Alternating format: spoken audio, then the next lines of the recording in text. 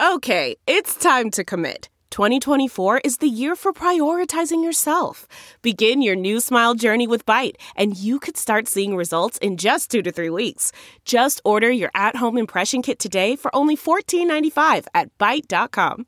Byte Clear aligners are doctor-directed and delivered to your door. Treatment costs thousands less than braces. Plus, they offer financing options, accept eligible insurance, and you can pay with your HSA FSA. Get 80% off your impression kit when you use code WONDERY at Byte.com. That's BYTE.com. Start your confidence journey today with Byte. We've got a lot to get to. First, we're going to get to the matter at hand, President Trump.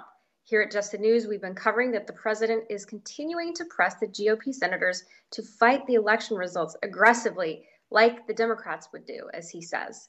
So the president is refusing to back down, and joining me this morning to walk through some of this is a legal advisor for President Trump, Mr. Jesse Binnall, joining me again. Good morning, Jesse. Good morning. It's good to see you this morning. Good to see you, and Merry Christmas, Happy New Year. Same to you. Thank you. So let's turn to a couple tweets from the president. I want to get your reaction. So first, the president, we know he's not shy. He says it's time for Republican senators to step up and fight for the presidency, like the Democrats would do if they had actually won. The proof is irrefutable: massive late-night mail-in ballot drops in swing states, stuffing the ballot boxes on video, double voters, dead voters. He goes on in another tweet. He says, fake signatures, illegal immigrant voters, banned Republican vote watchers, more votes than actual voters. Check out Detroit and Philadelphia, and much more. The numbers are far greater than what is necessary to win the individual swing states and cannot even be contested. He goes on in another tweet. Courts are bad. The FBI and justice didn't do their job, and the United States election system looks like that of a third world country.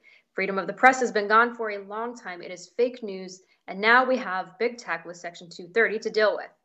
But when it is all over and this period of time becomes just another ugly chapter in our country's history, we will win. So the president is not backing down, but I want to get your reaction because he keeps losing and affiliated groups also keep losing in the courts. So what's your strategy going forward? That's, I think, an excellent point is that while there have been a number of lawsuits that have been brought, most of them have not been brought by the Trump campaign. And the problem is that even when the Trump campaign has brought lawsuits, the courts haven't actually decided those on the merits.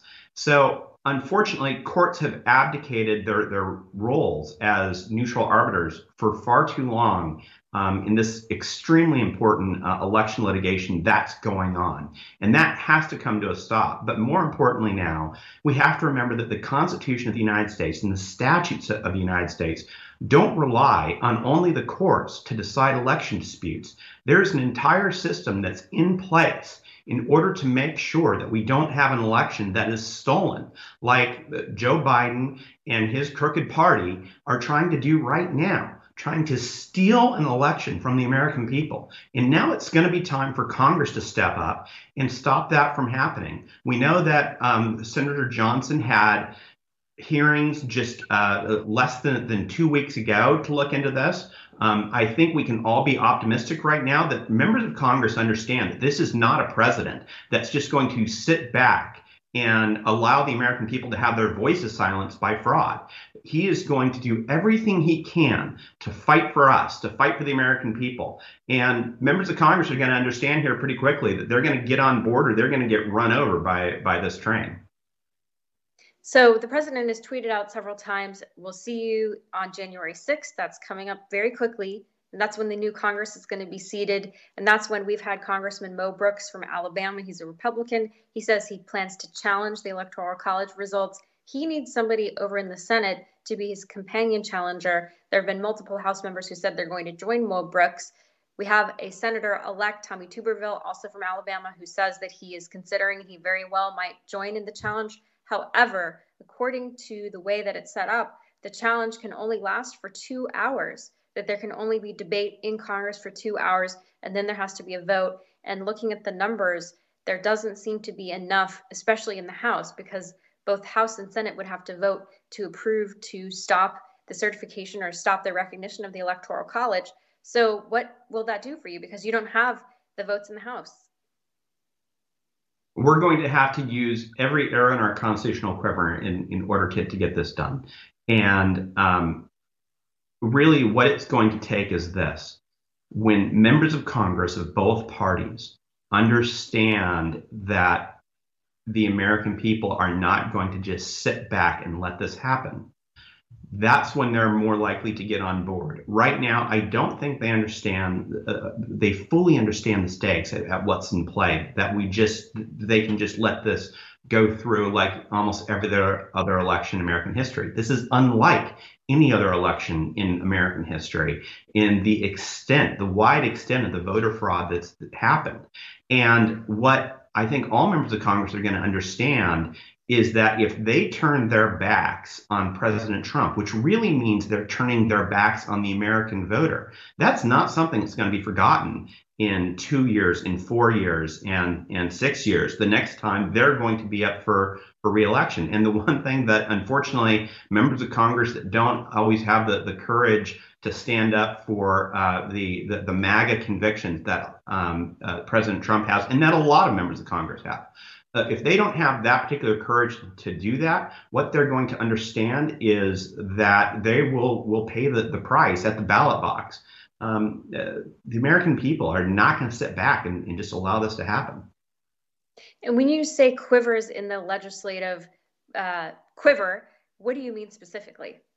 Arrows in the quiver. Sorry if I misspoke there.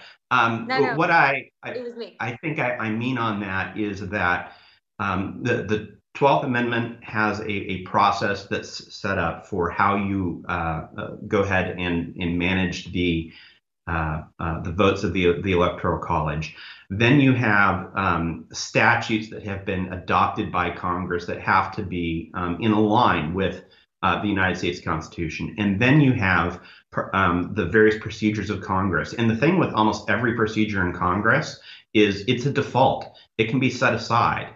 And if there is a substantial amount of pressure from the American people, from the American voters on their individual members of Congress to make sure that this can't be the same railroad that we've seen from far too many courts where they refuse to decide this on the merits, where they refuse to decide this based on the overwhelming evidence of voter fraud. If the American people put that pressure on their member of Congress, I'm confident we can get this done. I'm confident that we can make sure that this election is not stolen. Do you believe, as the president has said, that justice, he puts the word justice in quotes, that justice has not been served here? And do you think William Barr is to blame here? Yeah, I do. I think that it's very unfortunate that the Department of Justice had a number of things it could have done right after the election, or even before the election, to go after this voter fraud and expose it. And so I think it's especially important that at this point now, we actually go and Attorney General Rosen, acting Attorney General Rosen, fully investigates the issues of voter fraud that we know are out there, that the campaign has exposed without subpoenas and without warrants.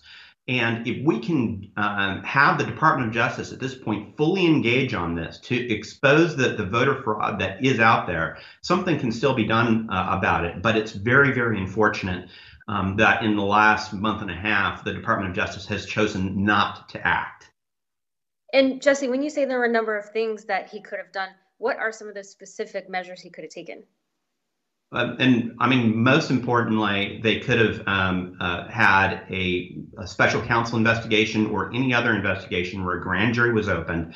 Subpoenas could have been used. Witnesses could have been brought in. Documents could have been gotten. The FBI could have been knocking on people's doors to expose the fraud that we basically, for instance, in Nevada, fraud that we handed to them on a silver platter, information that they now have, that they can investigate. And if the Department of Justice could have used at that point all the tools that it has available as the United States government, as the Department of Justice, as prosecutors, and if they could have had the FBI to go in and investigate, we could have had far more exposure that you're going to have only when the FBI starts talking to people and prosecutors start talking to people. When just a campaign investigating with volunteers and with a few lawyers, when we weren't able to get that same information, but still a wide breadth of information that we've taken and exposed to courts and exposed to the United States Senate. Do you think there's a double standard between how the Department of Justice has operated? Because when it came to investigating with the Mueller report and investigating allegations of, quote, collusion between the Trump campaign and Russia, there was considerable resources that were allocated by the Department of Justice for investigating this. But in this case, you have William Barr, who is very reticent. Do you think some of what he was doing was that he was overall trying to lower the temperature to make the DOJ depoliticized, and to say, for example, he knew about, we just heard the news about this, that the DOJ knew about the Hunter Biden investigation months ago, even in the spring. And some surveys show that if Americans knew about this, this could have altered their vote. But William Barr, instead of going to the public or allowing to have someone below him go to the public the way Jim Comey went to the public, he chose not to. And some have said that that was admirable because he is depoliticizing the DOJ. So first, talk about this. Do you believe there's a double standard? But then also, do you believe that the DOJ should be depoliticized? I believe the DOJ should absolutely be depoliticized. I also believe that it was a huge double standard, and something that we have, it's just been infuriating that we've done, is this unilateral disarmament. Is that when Republicans tend to be in charge, it's okay, we are going to try to bend over backwards to avoid politicizing the Department of Justice, including then sometimes not investigating or not fully investigating the crimes of the left, the many, many crimes of the left. But at the same time, when Democrats are in charge, and more importantly, even when you don't have Democrats in charge, and we saw that with the Mueller team, and we've seen this with the true swamp of too many people in the Department of Justice that have been trying to undermine this president and this administration, don't play by those same rules. And so the result then is it's always open season on conservatives and Republicans. And when you have blatant corruption, blatant law breaking by the left, they just sweep it right under the rug.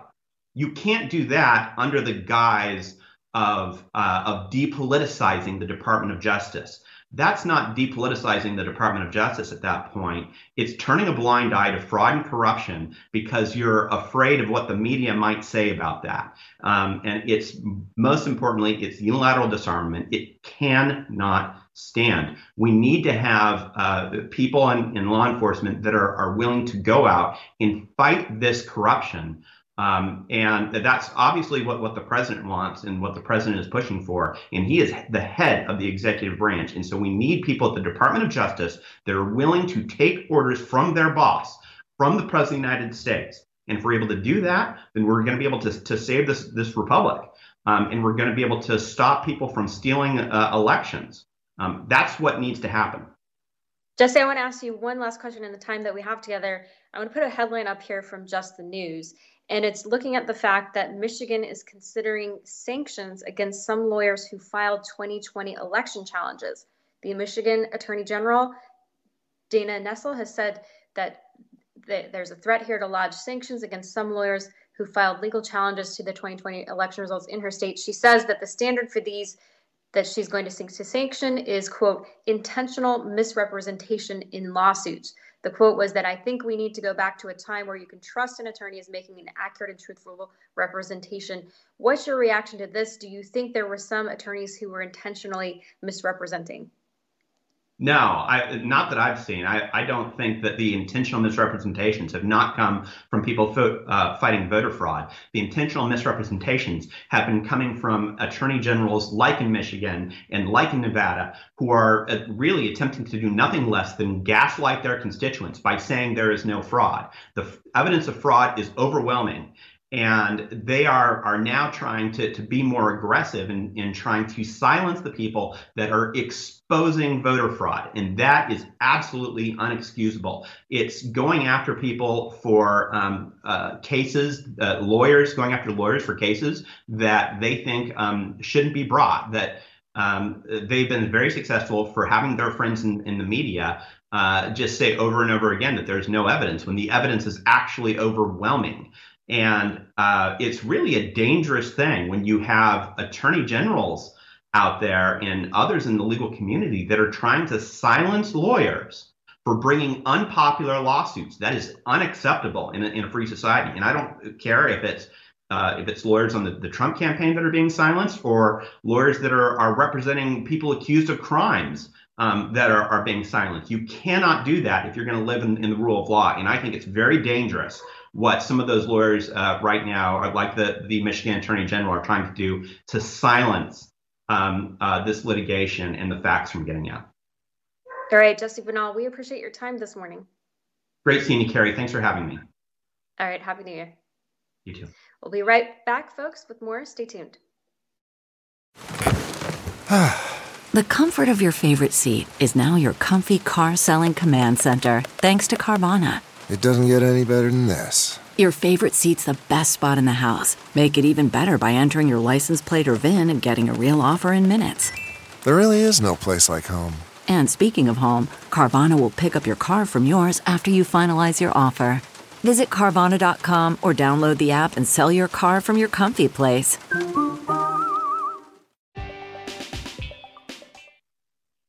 Hey there, good morning, and welcome back to Just the News AM. I am Carrie Sheffield, and glad you're with us. We are broadcasting home from the holidays. I want to go through a few headlines here to keep you updated on the latest that we have here at Just the News. First, let's turn it over to Nashville, where we know that, according to our reporting by Susan Katz-Keating, my colleague, that the Nashville suspect acted alone and died during the RV explosion, according to the officials. Reportedly, the man who launched the Christmas morning bomb in Nashville died in the explosion. The authorities said Sunday late in the afternoon. Now, a DNA test identified the bomber as Anthony Quinn Warner, according to the Associated Press, and no one else was involved in the incident. Our thoughts and our prayers go out to all those who were affected by this deadly shooting or this bombing. And certainly the intention there was to wreak havoc on a very peaceful morning, Christmas morning. But certainly we know that Christmas is about more than any one person and any one act of violence. And we wish them all the best here during the season of healing and recovery. Let's move on to another headline here. Again, more violence across the country, this time in Illinois. A serviceman has been charged in a mass shooting at a Illinois bowling alley that left 3 dead. This active duty serviceman from Florida was charged Sunday with the murder and attempted murder in a shooting at a Rockford, Illinois bowling alley that authorities said was completely random. So there was no intent here. This man was from Florida. He came up to Rockford, Illinois, which is in the northern part of the state, and he didn't know anyone. He just reportedly did this completely randomly. His name is Duke Webb. He's age 37. And he was arrested Saturday night at the scene of the shooting and charged with 3 counts of murder and 3 counts of attempted first-degree murder. The Rockford Police Chief, Dan O'Shea, said that we believe this is a completely random act. And again, our hearts go out to those who are hurting, those who are in pain, and all those who lost loved ones. Our hearts go to them. Let's move also to the election and an analysis that our team put out looking at the demographics of 2020. Now, over and over, you heard in the media that President Trump was a racist, that he was a xenophobe, that he hated minorities. And funny enough, a lot of Americans who are minorities disagreed. So in particular, we looked at the Hispanic and Asian vote, which shifted very sharply to the right during the 2020 presidential election. President Trump said throughout the campaign that the Democratic Party took African Americans, Hispanics, and Asians for granted, and the message has apparently gotten through to this increasingly powerful voting bloc. Details of this voter analysis by the New York Times were released last week, and it showed a massive influx of votes for Trump from the blocs. And Democrat Joe Biden still got the majority of votes from the groups in cities like Los Angeles, New York, Chicago, Miami, and Philadelphia, there were huge swaths of the groups that voted for Republicans. The New York Times even said that the red shifts, along with a wave of blue shifts in Republican and white areas, have scrambled the conventional wisdom of American politics and could presage a new electoral calculus for the parties. So when you go through and you compare the 2020 vote, Trump's share of the vote from Latinos rose by a lot in some of these big cities. So for example, in Houston, the Trump share of the vote from Latinos and Asians rose by 59% in Houston, 61% in Miami, 59% in San Diego, 94% in San Jose, that's Northern California, 70% in Orlando, 111% in Philadelphia, 33% in Dallas, 64% in Phoenix, and 54% in Las Vegas. Those are some pretty impressive numbers if you are saying that the president was hopelessly racist, but the American people disagreed themselves and they did it at the ballot box. I want to move also to a video here that we've got from Steve Cortes, who has been a senior legal advisor or a senior advisor to the Trump campaign, political strategist. We've got a video from him. Let's take a watch. The United States faces an unprecedented risk right now, the potential that in just a few weeks we would swear in as President of the United States Joe Biden and potentially have a commander-in-chief who is compromised by the most dangerous nemesis of the United States, the Chinese Communist Party. Now, Biden has promised that his family will have no interests in business abroad, but we know that he's lying. There's new reporting by the Wall Street Journal that corroborates earlier reporting from Daily Caller. Hunter Biden, as of this day, still owns 10% in Bohai Harvest, which is a giant investment fund. It's a partnership with the Chinese Communist Party that was begun after Hunter Biden went on Air Force Two, on our plane, on an official state visit with his then vice president father. Got $1.5 billion investment from the Chinese communists after that trip. He still owns it as of today. Now, here's the other point that's relevant for us, because Hunter Biden has always been immaterial. He's a bag man for the Biden cartel. Joe Biden is the head of the cartel. The question for us is, how much of this 10% belongs to the big guy? Because we know that the big guy is, in fact, Joe Biden. And that's Steve Cortes, who is a senior advisor for the Trump campaign, looking at these allegations of corruption around the Biden family. What's important to remember here is that the Biden family, as he mentioned, they have said that if and when it looks very more likely every day that it will be President Joe Biden. If Joe Biden is sworn in, the family has said that they will not have conflicts of interest, that they will step away from China. The big question is, will that actually happen? And if it doesn't, what are the mechanisms to hold this family accountable? The other big question is the impeachment of President Trump. When you look at the genesis of why President Trump was impeached, the allegation was that he was doing a pay for play, or a tit for tat, basically, with the head of the Ukrainian government to say, hey, you investigate my political rival, Joe Biden, and then I will do you favors. I will give you money. I'll give you weapons.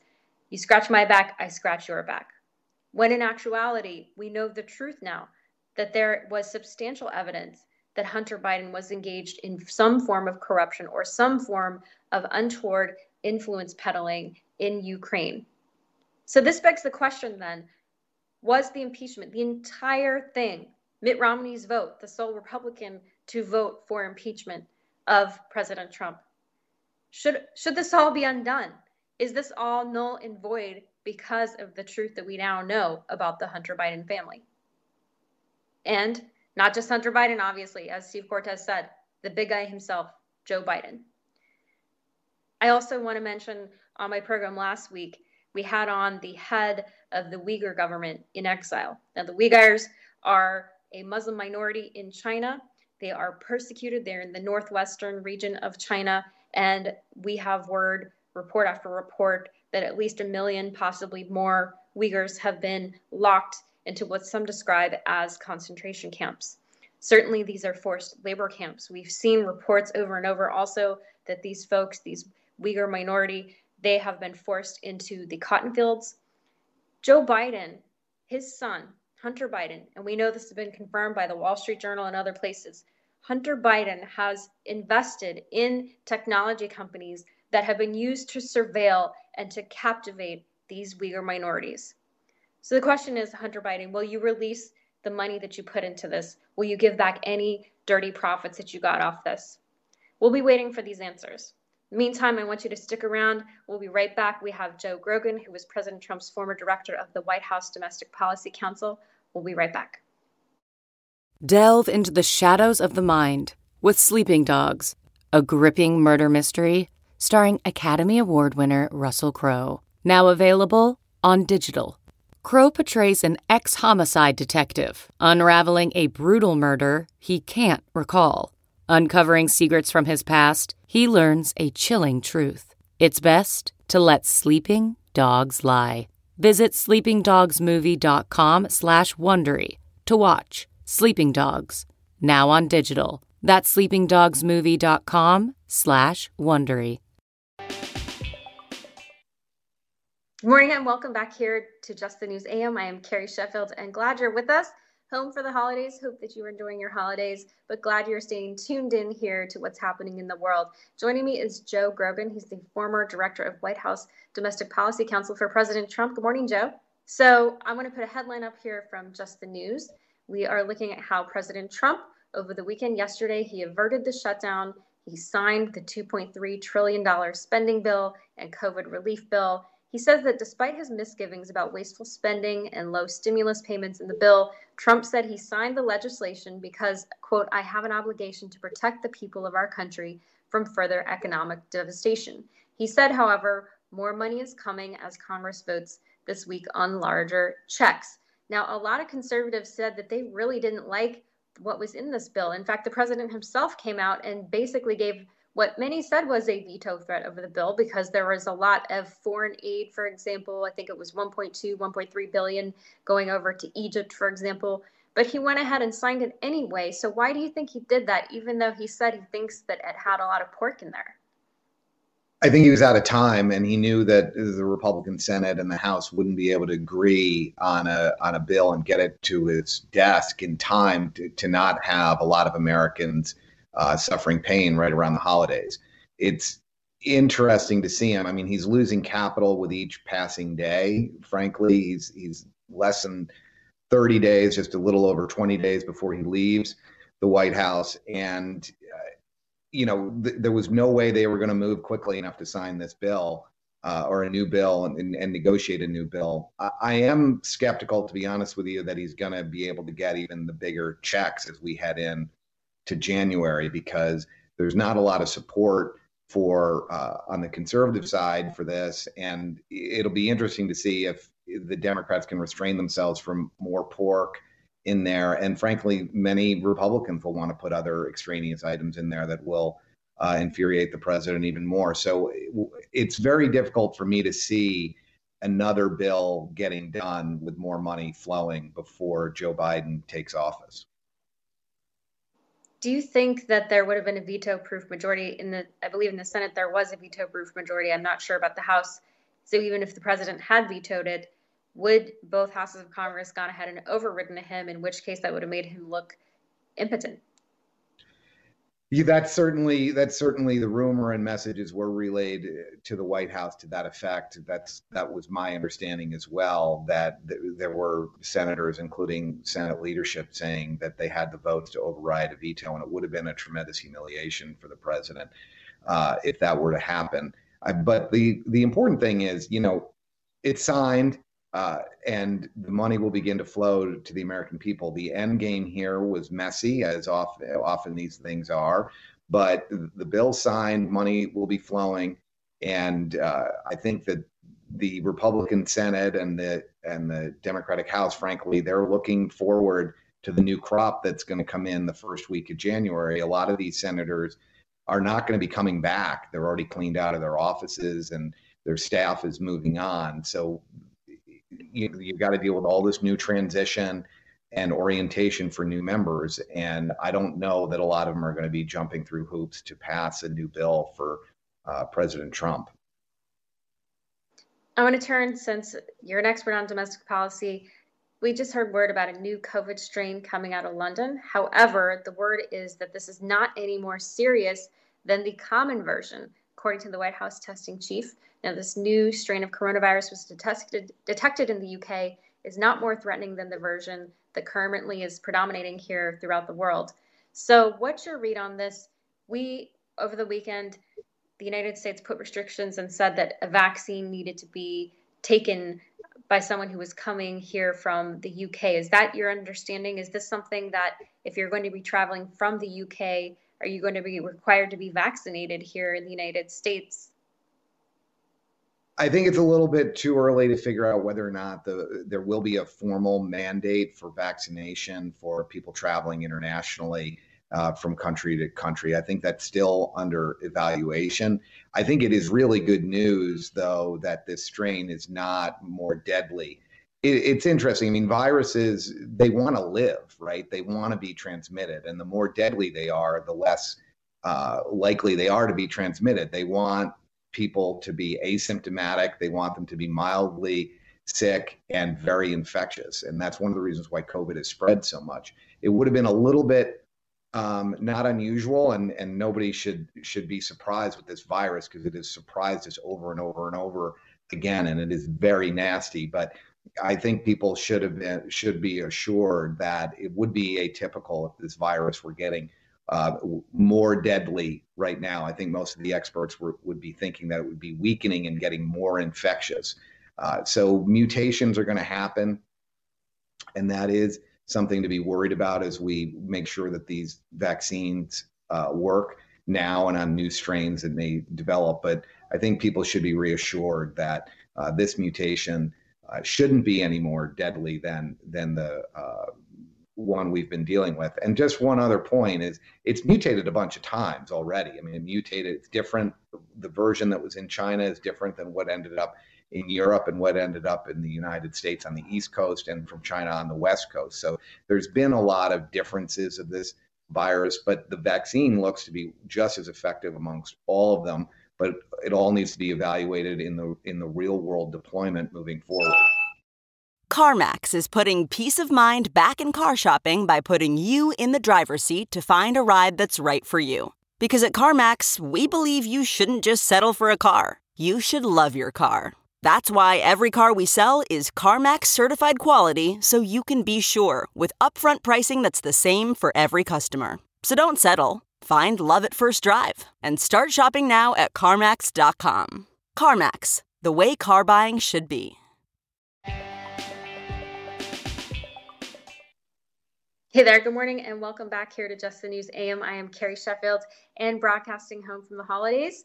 I hope that you had a wonderful Christmas. If you're celebrating Christmas, wonderful Hanukkah, wonderful Kwanzaa, and just a wonderful holiday season. And I wanted to let our viewers know about a charity that I think is worth elevating just to take a look. It's the year-end giving time when a lot of charities are really making up that difference between the budget goal and budget reality. And especially here during the coronavirus, when a lot of businesses and a lot of especially nonprofits have been hit, because let's be honest, the charities really are flowing downhill.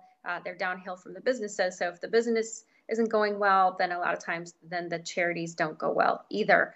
And so we're seeing contributions have been going down because folks have been struggling, and that's understandable.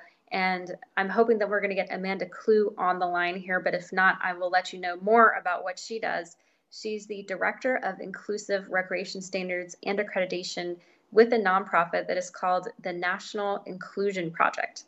And what the National Inclusion Project does is they help people, young people, children who have disabilities attend summer camps and other experiences where they are able to have social bonding, where they're able to experience life at camp, and where they're able to just be treated as a human being. Because so often when these children have disabilities, they are alienated, they're treated as something other, and they're excluded. And in some cases, I would say probably in most or all cases, it's not that excluding these children is done spitefully, but in many cases it's done because there just isn't enough resource to go around. There isn't enough training, or there isn't enough people who have the specialty to take care of these children and to give them the experience that they need to be able to have a wonderful time at camp.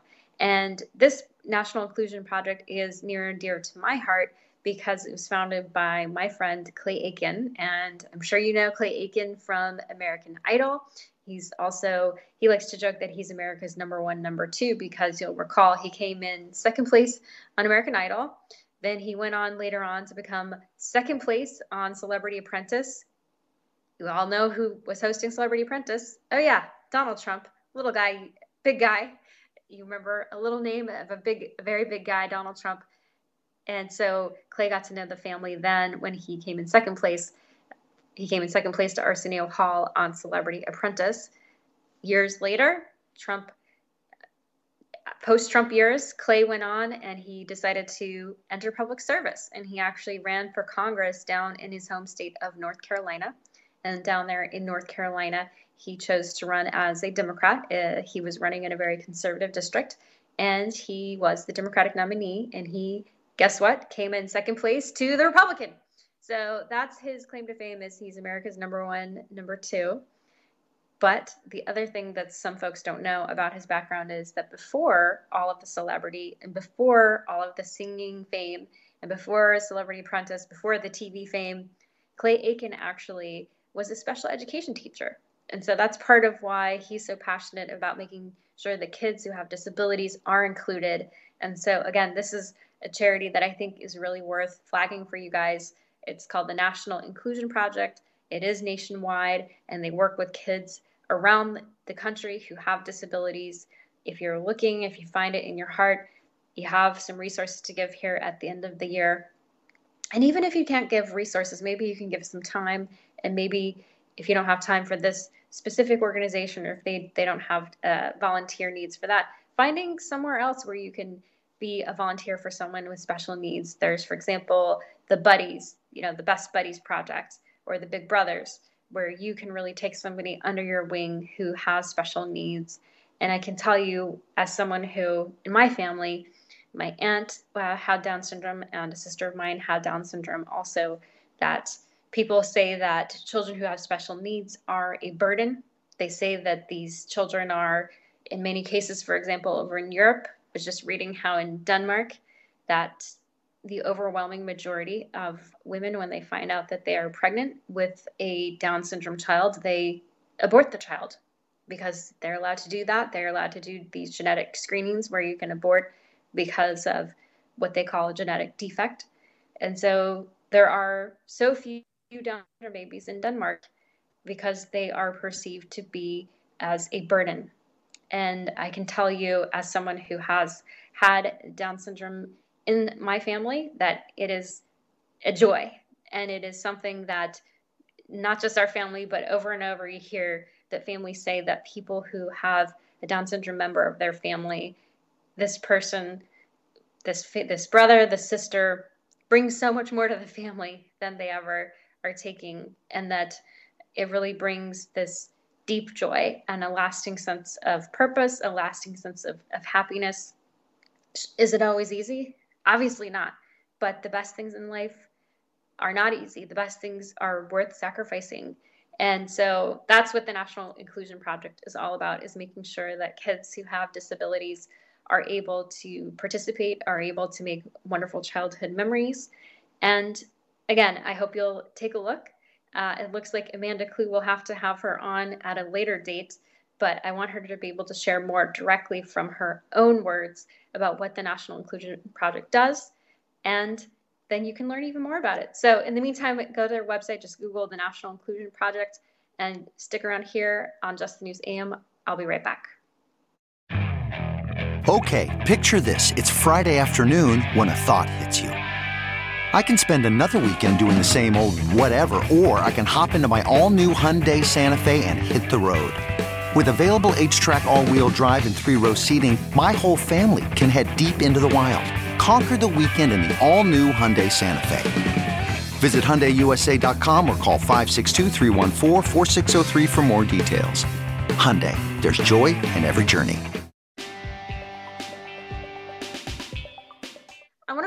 show with putting some food for thought here, going in more depth about this headline that we put up about Fauci. Dr. Fauci is saying that he altered public science estimates based on opinion polls. Dr. Anthony Fauci appeared to admit last week that he has deliberately misled the public regarding the coronavirus for the second time since the pandemic began. In an interview on Christmas Eve with the New York Times, Fauci acknowledged he had offered a lower estimate of the level of herd immunity necessary to stop the COVID-19 pandemic because he thought Americans would be discouraged by hearing his true thoughts on the issue. He recently raised his estimate on the herd immunity threshold, partly based on new science, the newspaper reported, and partly on his gut feeling that the country is finally ready to hear what he really thinks. At the outset of the pandemic, Fauci, like most public health authorities, advised against wearing face masks, telling the public that doing so was unnecessary unless an individual was showing symptoms of COVID-19. Fauci, in subsequent weeks and months, made a sharp 180-degree turn on the subject of masks, advocating their universal usage and arguing that mask wearing is critical to stopping the spread of COVID-19. So this was a very telling story here because it showed over and over to a lot of folks who say that President Trump is not treated fairly by the media, that this is another instance of a double standard.